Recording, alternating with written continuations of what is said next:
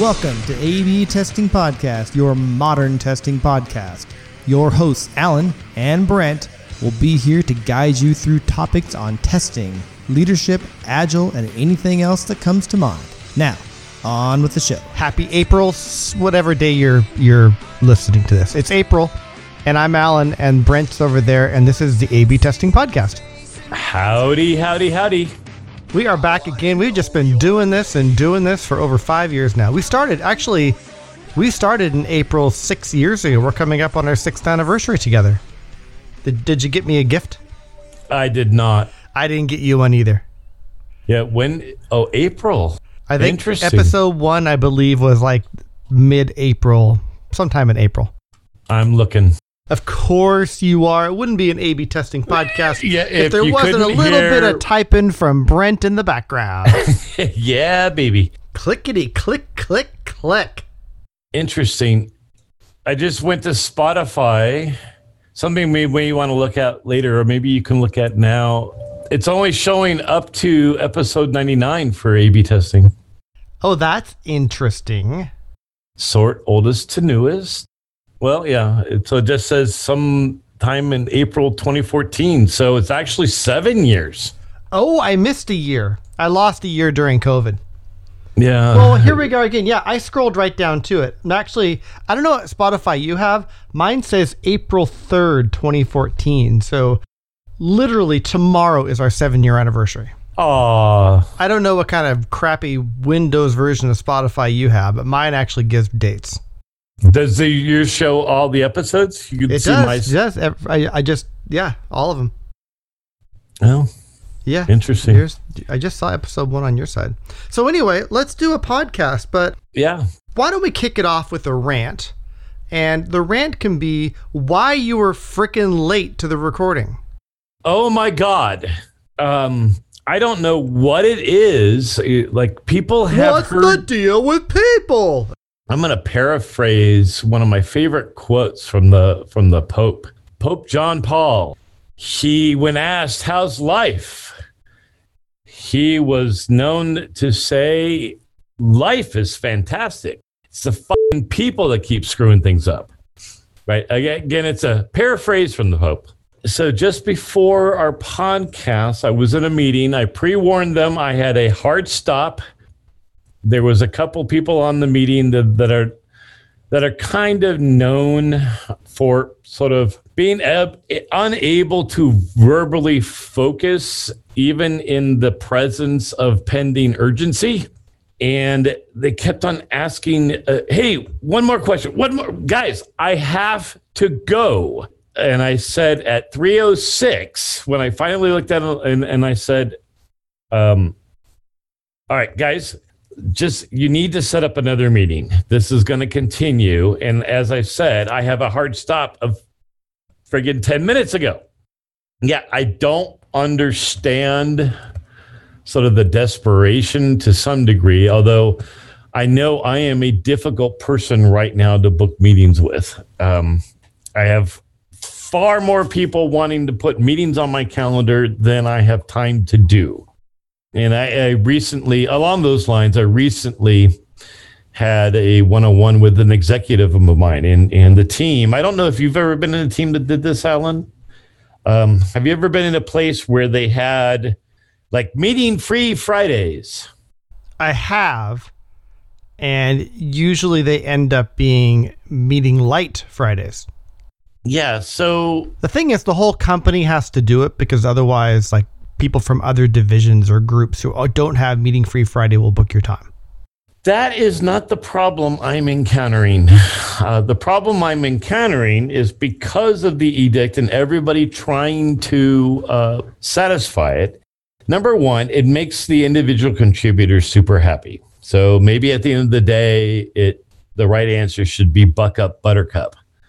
But for managers, it's sucky, because what happens is you still have the same set of meetings. It's just now the only time you can actually get anything done is on Fridays, on meeting free Friday. Right. And so I was explaining to my executive, I'm like, yeah, this is a blessing and a curse. It's not working well for me because people are now angry that they can't get on my schedule because there's one less day available to them. And then I'm getting increasingly annoyed if I'm getting summoned into one of the following two things. Either a status meeting. Right? Boo. If you want to have these, have them. Just friggin' leave me out. Or the worst, and this is the one, so I think I've shared with you before, I do several presentations to executives, Guthrie, although I haven't done one to Guthrie in a long time. I'm still part of the leadership committee that is working through what we're messaging to Guthrie. Okay, and the friggin' pre-status meetings in order to prep deck for the friggin' status meeting is just death. It's just somebody figure out a way to hire a vendor to do this. I don't want to be involved. So a couple things. One, I plan to end all my meetings 5 minutes early for half-hour meetings and 10 minutes early for hour meetings. Doesn't always work, but I do try and end them. But one thing, it's a lot different for me at Unity than Microsoft is I have a lot of meetings, but I manage a lot of people, and probably half of my meetings are one-on-ones, maybe even a little bit more. There's a lot of meetings on the calendar, but I feel like they're all very useful. I don't have meetings that piss me off. There are no status meetings. There are no prep meetings. And I like that. Brag.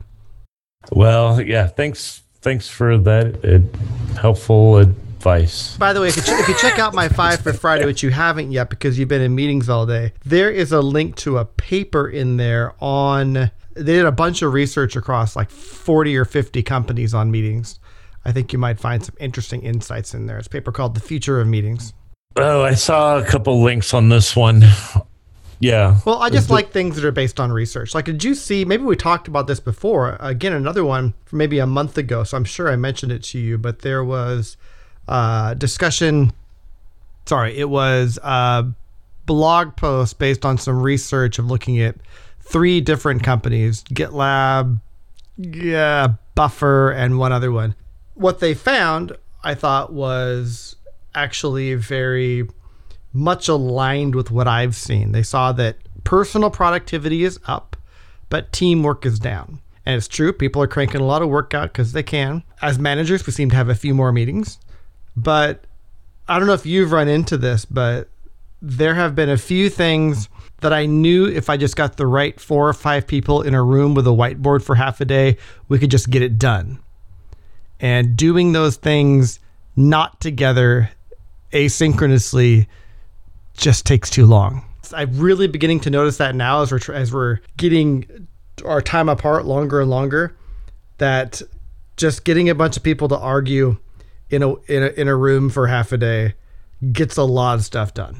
But I think part of that is because getting people in a room gets them on the same page, and whether it's either explicitly or implicitly done, it has the effect of aligning the principles, like what we talked about before in terms of the principles around success, right? How do we know if this is done? And then that helps to focus the work towards the highest ROI towards those principles. It definitely is alignment. We just can't get, because sometimes alignment's easy. Sometimes it takes extensive debate. I said arguing earlier, but I meant debate, but which I think is a good thing. If your organization, your people can't debate each other, you are blocked from really doing anything important. And the debate just works better for the harder things when you're all together. That's all. So we have a topic that we can fit in easily in the rest of our time. We can go really deep, but we'll go about 39 minutes deep. And we hinted at this for the last 2 podcasts. It's the personality type.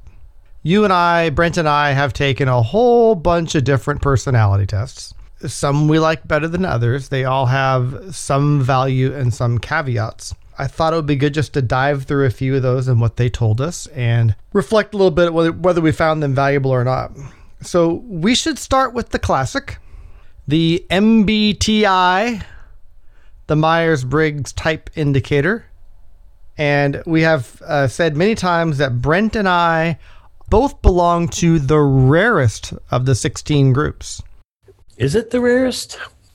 So we're INTPs. Yes. And that means we're introverts. We use intuition. What's T? I forgot T. I can give you the full, I'll give you the summation of the whole thing. T is thinker. That's right. Okay? So Thinker versus a feeler, right?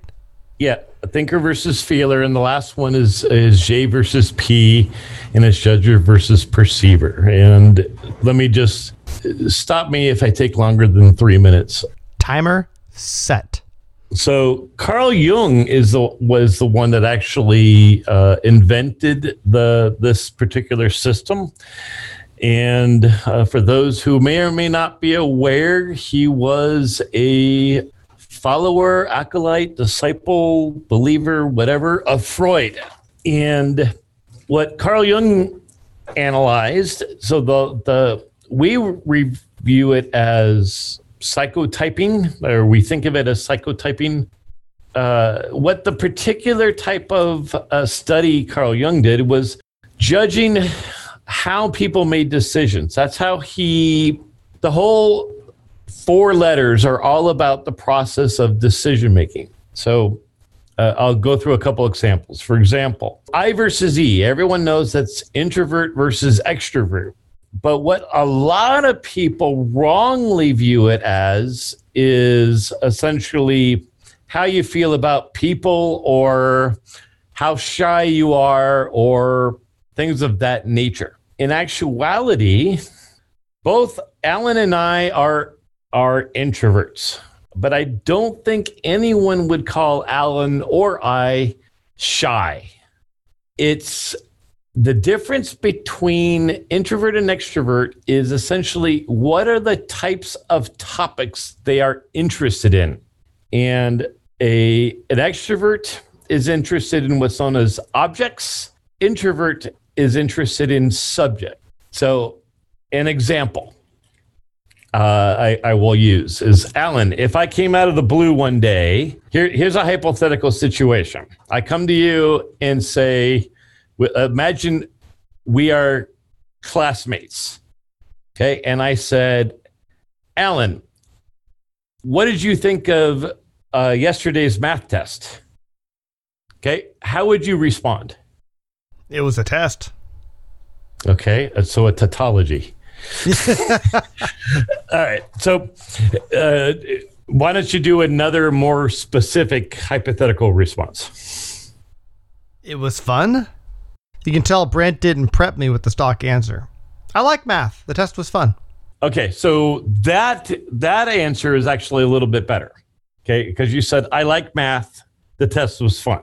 An introvert will focus on, they think when I said, how do you feel about yesterday's math test? They think an introvert will respond with sort of the subject at hand. The math test is the high order bit. Okay. An extrovert will pivot around the word you. What were your feeling? I was stressed. Things along those lines, where an introvert might say, man, question number 5 was a pain in the butt, but I destroyed it. Right. That's what I mean when they talk about introverts care more about subjects and extroverts care about objects. And it's also where you get your energy from. You know, I can give like a conference talk or a workshop or whatever, and an extrovert afterwards is supercharged and wants to go do another one or run a marathon. I'm exhausted. I need to go by myself and have a nap. In a certain context, and I think, Alan, you've seen me do this before. If I'm in a group of people and I am talking about something that I know a lot about, I actually get jacked up because I love talking about this subject matter. Okay, but you put me in a place where we got to share personal feelings, talk about, Actually, you know what my biggest, worst nightmare would be? It would, yeah, thanks. I don't even know why I set the stage this way with Alan.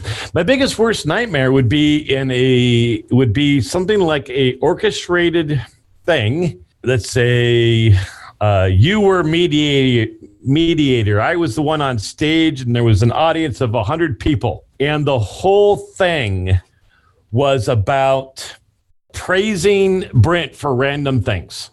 Okay, so a whole hour dedicated to just saying nice things to me about me.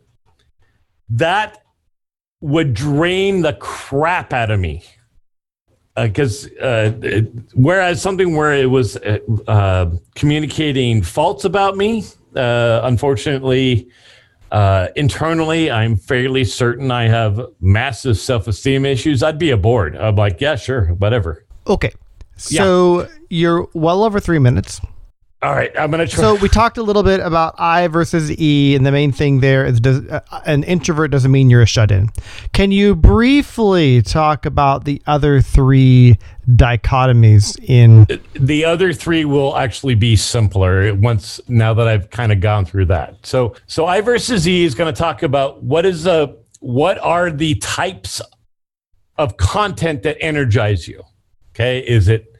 again, subjects versus objects. And I try to go into that because it's hard to distinguish. Next, N versus S is how do you gather data on those particular things.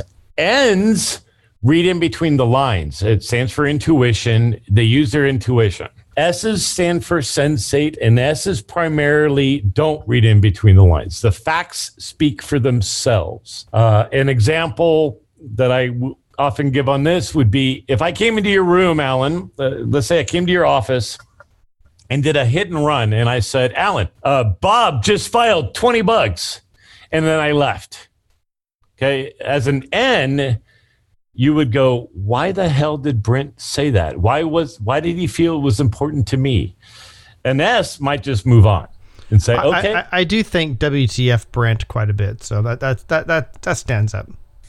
Yeah, and that's because you're an N. Because you're trying to figure out what the hell is Brent saying? What the hell is Brent doing? S's, again, the facts speak for themselves. They don't read in between the lines. N's kind of read in between the lines and leverage their intuition. Neither of these is right or wrong. Now, you gather the data. T versus F is how do you make decisions? T's will judge based off of a logical right versus wrong. 1 + 1 = 2 is right. 1 + 1 = 3 is wrong. Whereas feelers judge the decisions on a more emotional basis. Good versus bad. And you can think of bad in again, almost a morality sense. An example I might give there is if you're a Catholic and you are married and your spouse is abusing you. According to the Catholic tradition, getting divorced is bad. It's immoral, but it might be the right thing to do. Lastly, judger versus perceiver. This is now that you've made a decision, what's the likelihood of you to stick with it? And J's stick with their decisions. Once a decision's been made, they're locked in. P's are far more flexible. And the way I describe this is if you imagine that a decision tree where if this occurs, then I go this way. If that occurs, I go this way, etc. J's and P's, if you remember back to computer science, so imagine a binary search tree, and J's are going down their binary search tree to make a decision. Once they've made a decision, the part of the tree that wasn't used is destroyed. It's gone because they don't need the tree anymore. Whereas a P, they'll go down and they'll make a decision, but their tree is a prioritized binary search tree, and they never destroy their tree. And when something new comes in, it actually adjusts the tree in a way that a new possible decision could be made. Cool. Which had the perception that they're more spontaneous. So, as I mentioned at the beginning of this, we have some other personality types we want to get to. We're both INTPs. Yep. Let me read you from I still have my copy of Working Together. I'd never got that one. The theme of the INTP is designing, not just in the artistic sense, but in the sense of precise arrangement of all the elements necessary for objective understanding of that part of the world that interests them. While many INTPs are drawn to science and math, the designing can be in many other realms, and they usually turn out to be superb strategists in whatever endeavor they take on. And then there's a whole chapter in here that very much describes the way I work in many cases. But what'd you think of that, Brent? It absolutely is describes me. I am definitely, it's essentially a system designer. Yep. Right? I love to, that's the thing I like to do. I love, we talk about systems thinking and the need for that. And I love just systems within systems and understanding how they all fit together and how the pieces, and not just code, but how social systems work together and what you can change in culture to change output of on the other end. It's just fun for me. It gives me energy. Yeah, it's me as well. I'm very good at seeing how the system works. So in preparation for this, I want to get your feedback on this, and we'll talk about some of the other ones. In preparation for this podcast, and there's your primer on Myers-Briggs, but I watched a movie that's on HBO called Persona. It's like Persona, the dark secrets of personality tests. I thought, well, this will be interesting. And a little bit of hyperbole in the title. I watched the movie and I agreed with the movie, but the movie wasn't really about the title of the movie. Okay. Oh, you're actually showing me that INTPs are not the rarest. I read that once, but maybe I'm wrong. Yeah. And it's interesting. The first time I took a test, I was an INTJ, and I know why I'm an INTP, but we will not go it now. And I'll just hint it's okay. So now that you've distracted me, I don't even see INTP. There it is in the middle there. Okay. So that rare part, that's crap. Don't ignore me.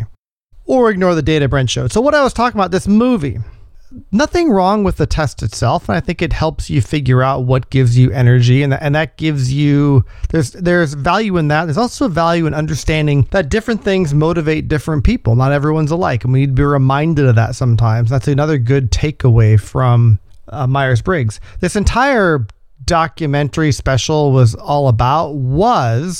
about companies who use personality tests, either Myers-Briggs or variations of it. There's a variation that's really just a ripoff called the Big Five, I think. But anyway, they use these to determine employment. Like they only want to hire a certain type of person. Interesting. Which I think is dumb in the first place. But they managed to make this whole 90-minute documentary on how personality tests used as a hiring mechanism is bad. I knew that before I watched the movie, so I was a little disappointed. I thought they'd have something a little bit more, just even taking the test makes you weird or something. I don't know. But no, you can use the results wrong. And I've actually seen that a little bit. I've seen a manager go, ooh, I need a perfect team is one where I get one each of all 16 types. And which is no. Yeah, no. It's really just understanding what makes you click and understanding that what makes you click doesn't make other people click. That in a nutshell is what I have come to learn. The most valuable thing about the Myers-Briggs, and probably it allows you to introspect and then sort of look at others once you have theirs. I mean, it's not going to tell you how to interact. It's good. All it's going to do is help you to understand yourself and others a little bit more, and perhaps be a little bit more respectful of their point of view. There's no right or wrong. For me, Myers-Briggs helped in a lot of regards to sort of solidify. No, they're looking at the world a different way. right? It's like if I stood on the front of the house and you stood in the backyard. Are you like clicking a pen while you talk? And we tried to describe the house. We're both right, but it's a different perspective. Yep. And another one we had for that, I'm segueing away here, and this one's kind of fun too. Another one we did at Microsoft for a long time was the Insights. And there's 4 colors, and there's even kind of some colors in between. So we both took this test, and I have mine in front of me. I took it on May 8th, 2010. And I have the wheel. I'm trying to figure out how to read it, but I remember being blue-red, but I'm just blue. Both of my little pie graphs are in the blue. That surprises me. Yeah, so I don't know quite how to read this, but there is, when you take this, they give you a score, and they also like write up a little computer-generated thing. Here we go. So red was my second highest. So here's the bar graph. In my conscious persona, blue was 4.72 out of 6, and red was 3.36 out of 6. So I'm definitely more in the blue. Yeah. I'm holding up mine. Yeah, and definitely you have way more red than me. You are definitely blurple. Blurple? Purple? Oh, yeah. Blue, purple. So I'm bluer than you. The other thing to keep in mind is this thing. I don't know if you have that. Yeah, I do. I have the exact same book. I hold yours up. Okay, so one thing that's unique, and it looks like you're similar. The fact that the 2 lines are similar in this. So for everyone listening, we're each holding up a sort of a little video, and there's a circle that kind of shows you to what degree you're each of the 4 colors. And they do an evaluation around to what degree you're those 4 colors when you're conscious, as well as what they call less conscious or under stress. And for me, and what it looked like for Alan, we're essentially the same person no matter what. No, you're definitely redder than me. But what I want to read for you, and maybe you have some of this highlighted as well, they give you a little printout that describes you after this test. And I highlighted the parts. This is like my owner's manual. But I'm going to read a couple to you, see what you think. And some lines up exactly with INTP. He can be a great designer of systems, which he prefers to leave others to build. And that's absolutely true. Here's the highlighted line. His aim is to fit all the pieces of the jigsaw together into a complete picture.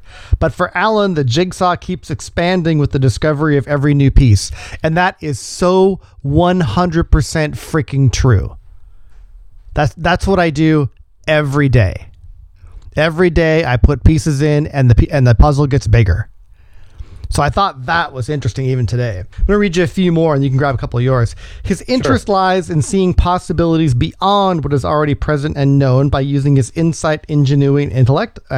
That's the strategist in me. He is intensely curious and is always seeking to find coherence in endless amounts of data. On decision making, with a love of problem solving, and I absolutely do love it. With a love of problem solving, he can be very perceptive, there's my P, and has a highly developed capacity for inner reflection. Let me show you just from the key strengths.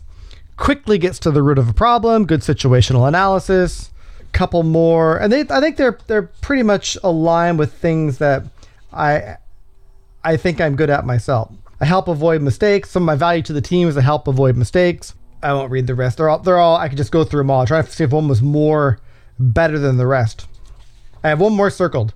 On communication, this is my favorite one. There's this thing that says, when communicating with Alan, do not. And it has things like dwell on trivia, which is why I hate you so much, Brent. But one of them is do not get too close or touch him, which I think is hilarious. The next time we do a podcast in person, it's going to be big hug time, Alan. Have you seen that? No, never mind. Not going to happen. Yeah, anyway, so So this is called Insights. The company's still around that does this. Some may have done this, but what's real quick, because I have two more I want to get through today. What have been your takeaways on Insights? So first and foremost, I'll tell you, Insights and Myers-Briggs are fundamentally the same thing. The color wheel is is it just the letters rephrased? It's INT is the only thing that they use. That's why there's a lot of similarity between these things. Now, I don't know if you're aware, but with Myers-Briggs, even though they frame it as INT, it's actually a scalar. It's to what, if you're mostly I, they're just going to call you I. Okay. I used to have I couldn't find it in my pile of stuff. I had a whole big packet, and it showed me where I was on a scale on those. But I've since lost it. So I'll read just a couple of mine, and I'll pick them at random, and hopefully none of them are too terribly embarrassing. A capacity for cool emotional detachment makes Brent a good decision maker because he thinks clearly under pressure. He is a realist who sees things as they are and is prepared to accept them as such. He focuses on truth, accuracy, and productivity. Brent's skill at taking a very broad, long-range view of things contributes to his reputation as something of a visionary. He's logical and analytical, an ingenious thinker. I hate the adjective there. Long-range planner and good at anything that requires rapid reasoning. He's logical. He dislikes being criticized by others this is one of, I probably should have not read, but I'll finish it. He dislikes being criticized by others as he is already heavily burdened by his inner voice of self-judgment. And that's so true. And I try to suppress that, but I will say to you and the three, that is, no one can criticize me better than me. I've gotten feedback in the past. Why does Alan bash you on the podcast all the time? I'm like, it is really no big deal. He has gotten nowhere close to the bashing I do late at night when I'm trying to sleep. Politically aware, Brent is normally comfortable with his decisions, even in the face of possible conflict with others in more senior positions. And oh my God, is that true? I have gone to senior executives and briefly go, is this a CLM? Yeah, probably is. Am I going to adjust? No. Thankfully, I'm currently under an executive that knows and values this. A strength, a forward-looking quick thinker, enjoys a challenge. Effective implementer will readily accept responsibility. A couple of weaknesses. Can be seen as curt and abrasive. Takes on too much responsibility. Yeah, that one kills me, that last one. All right, that's enough of... Yeah. So similar to Myers-Briggs, it lets you know what your preferences are. It's a little, it's a nice horoscope, but valid. Again, the big takeaway there is people bring different strengths to the table. And it's good just to understand that. So speaking of strengths, we're going to talk about two more, which are different, not based on INTP. They're sort of based on different strengths. That's a bad name for it. We're going to talk about Strength Finders first, which is a thing Brent introduced me to. And it's there's a book called Strength Finders 2.0. I think it's the last one. And we both took the test from the book. And it tells you some things you're good at, and it's pretty good. But here's the difference here is, despite us being very similar in what motivates us, our Myers-Briggs or our insights, I think we maybe have one overlapping thing in our top 5 themes in Strengths Finders. I don't quite remember. Do you have yours in front of you? I'm sharing it on the screen right now. I have it. Yeah. Okay. I don't have yours anymore. Mine are in front of me here. So I'll do Brent's first. Brent's top 5 themes are those it? Those you highlighted? Ideation, relator, restorative, individualization, analytical. And I don't recall what those are. Maybe if you have a chance to just walk through those briefly in a moment, we'll do that. But mine are strategic, learner, achiever are one overlap, analytical, and intellection. Strategic, learner, analytical. And achiever is over analytical, and intellection's at the bottom. Okay. So maybe we'll do yours. Let me just talk just briefly so I can model what briefly sounds like to Brent. What was the bottle? What was the last one? Intellection. Oh, okay. So I'm just going to read like the top sentence so you know what these mean. So strategic is my top one. People who are especially talented in the strategic theme create alternative ways to proceed. Faced with any given scenario, they can quickly spot the relevant patterns and issues. Now, you see some of my INTP bleeding into that, but the way I apply it here is I have a knack, I'm developing a better and better knack for figuring out the best way to get something done and to adapt that as needed. Learner, I've talked about my passion for learning many, many times. People who are especially talented in the learner theme have a great desire to learn and want to continuously improve. In particular, the process of learning rather than the outcome excites them, and that's true as well. For achiever, people who are especially talented in the achiever theme have a great deal of stamina and work hard. They take great satisfaction in being busy and productive. And yes, I like to be by myself because I'm an introvert and crank out a crap ton of work. Analytical, again, our one overlap. People who are especially talented in the analytical theme search for reasons and causes. That's your whole job, right? They have the ability to think about all the factors that might affect the situation. There's that systems thinking again. And finally, for me, my fifth one was intellection. People who are especially talented in the intellection theme are characterized by their intellectual activity. They are introspective and appreciate intellectual discussion. And I don't recall how many of the different strengths there are, make up this thing. Gives you your top 5. 34. 34. Those are my top 5. So can you read the one sentence about each of yours? So because I don't think anybody would know what they mean by the title. Yeah. So I'll just go through all 10 really quickly. Strategic. Sorry, on yours, strategic. Strategic, given a goal, they are just phenomenal at finding the path to it. You can't put a roadblock in front of a strategic. Okay, that's correct. Learner, love learning. They don't care if they ever use it. They just love learning. Achievers love to get shit done. The way I describe achievers is they cannot stand a to-do list that doesn't have a check mark in the box. Like my favorite thing. These are all eerily true. Achievers, their biggest nightmare is being idle.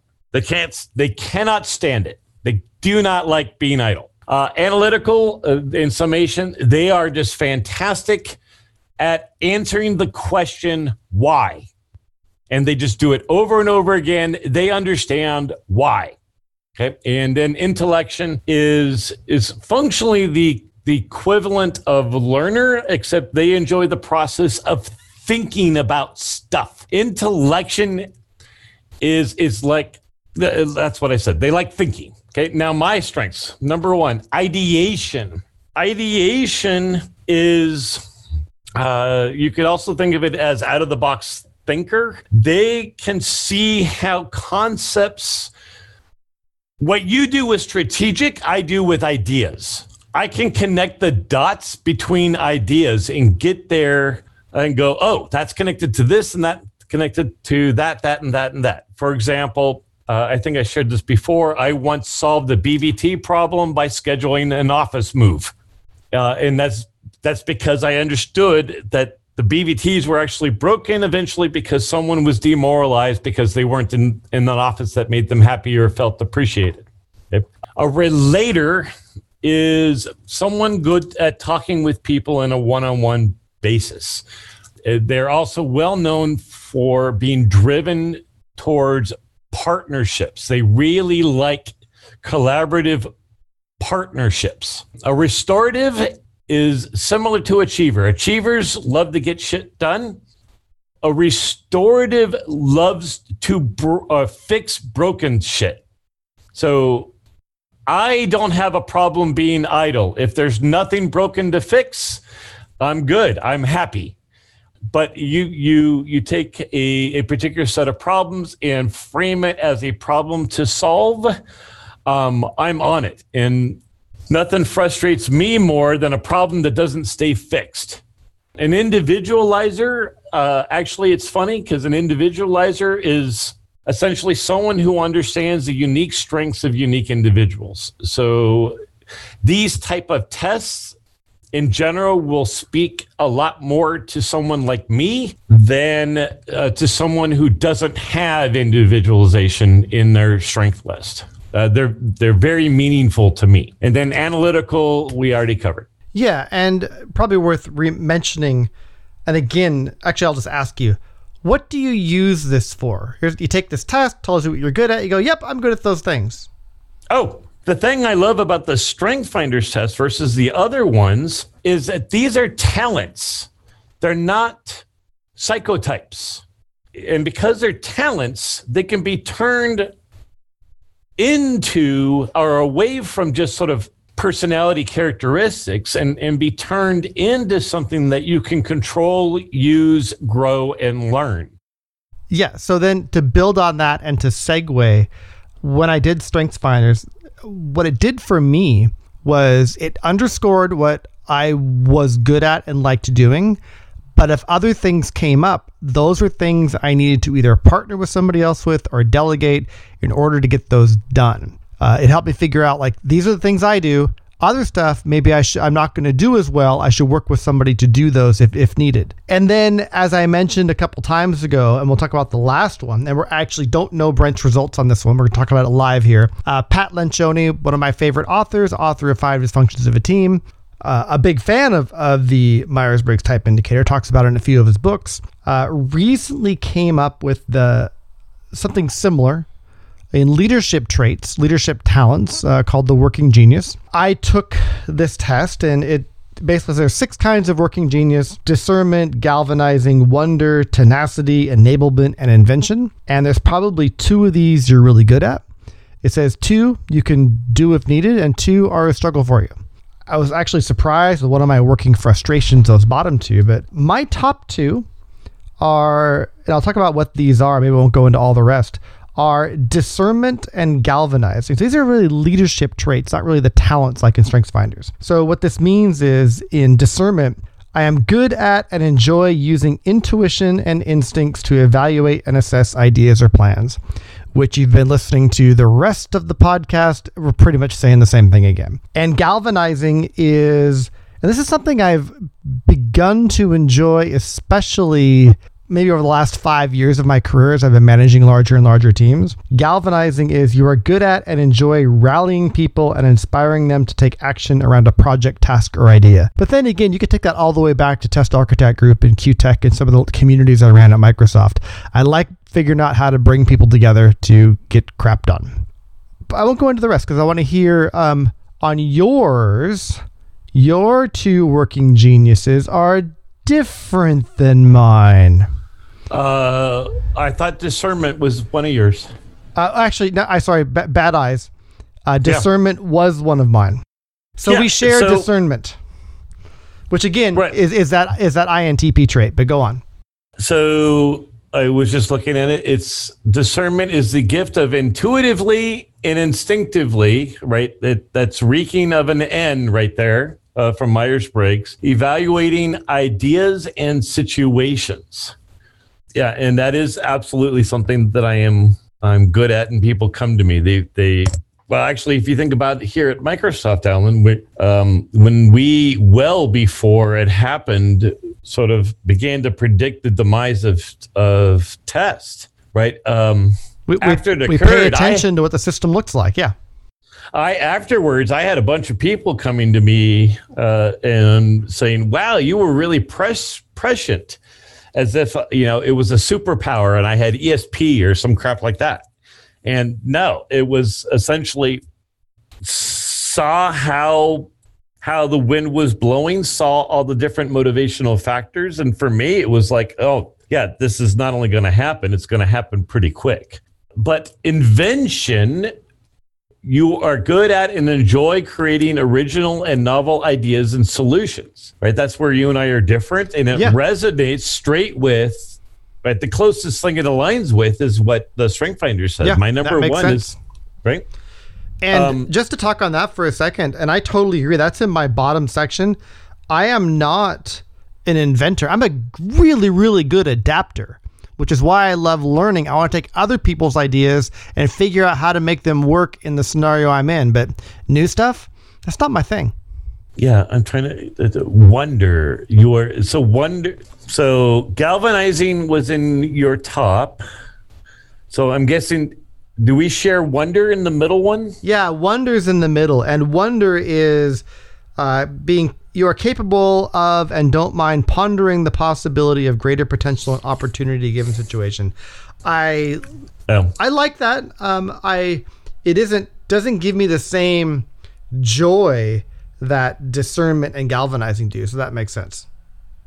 Yeah, and then tenacity. Given that you have achiever in your top 5, I'm surprised tenacity. Is tenacity in your middle? Yeah, tenacity's in my middle. Oh, okay. All right. Then that makes more sense. Enablement and tenacity are my bottom 2. And it's what's funny, enablement's in my bottom 2 as well. I have enablement and the aforementioned invention. Yeah, the closest I come to sort of driving that energy is in my partnership relationships. Like it's, let's do this together. Right? Then my excitement is genuine.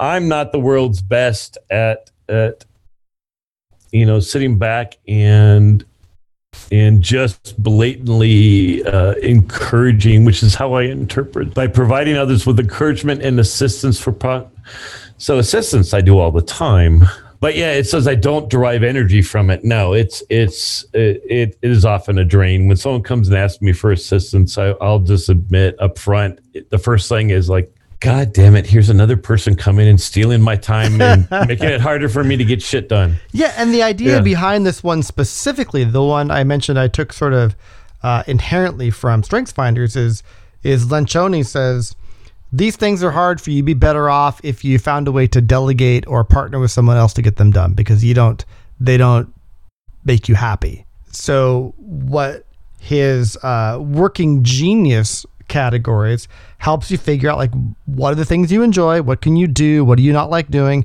and they're fairly accurate. It doesn't define you. It's really just to help you figure out what sorts of things maybe you want to balance other people. It's like if I have 2 people on my team who are having a hard time working together, maybe I could look at these and figure out that may give me some insights why. I don't know. But I like him. Again, there's probably a dozen more different sort of personality or what are you good at tests. I did take surprisingly, I took my What House Are You in Harry Potter test, and I was a little surprised, and probably not surprised to our listeners, but I am a Slytherin.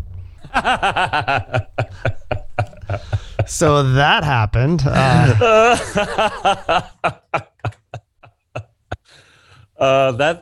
That humors me. I forget which one it is. I'm the blue one. Oh, did you take that one? I did. Blue. What's the blue house? Gryffindor? No. Not Gryffindor. You're probably a Hufflepuff or a Ravenclaw. You're probably a Ravenclaw. What? Harry? Oh, not Harry. Harry Potter. Ravenclaw. Yeah. Yeah. These are basically the nerds of Harry Potter. Okay. Yeah. For some reason, I'm more of a kind of jerk than a nerd. Slytherin. Can I find, what is this website? Harry Potter. I don't Unclear. Slytherin. Because I actually read it once, and it's not just the House of Evil Bastards, I believe. No, it isn't. No, plenty of good people came from the House of Slytherin. But anyway, we would love your questions if you've taken some of these and have some feedback. But there's a little insight into our thoughts on these, what makes us tick and click, and curious to hear what you have to say about it. It was fun talking through them. I was excited to see your to finally compare our Working Genius results. Okay. Here you go, Alan. Actually, it makes sense. I just went to the web. The number 1 and number 2 for the House of Slytherin: resourcefulness and determination. Yeah. Okay. Yeah. There you go. Not a bad thing. No. All right. Let's call it a day. I'll edit this tomorrow. If you're on oneofthe3.slack.com, you can listen to this tomorrow. Or wait, can you actually listen to something tomorrow ever? No. You can listen to this today for you. Whatever. Today's Friday. I'm going to post this podcast edited on Saturday. I got stuck in a little time loop there. And then it'll go live to the rest of the world on Monday. You can catch it then. Brent, it was fun hanging out. Have a good weekend. You do the same, And the Alan. 3 have a good weekend as well. We'll see you next time. Bye-bye, Al. On A/B Testing Podcast. Bye.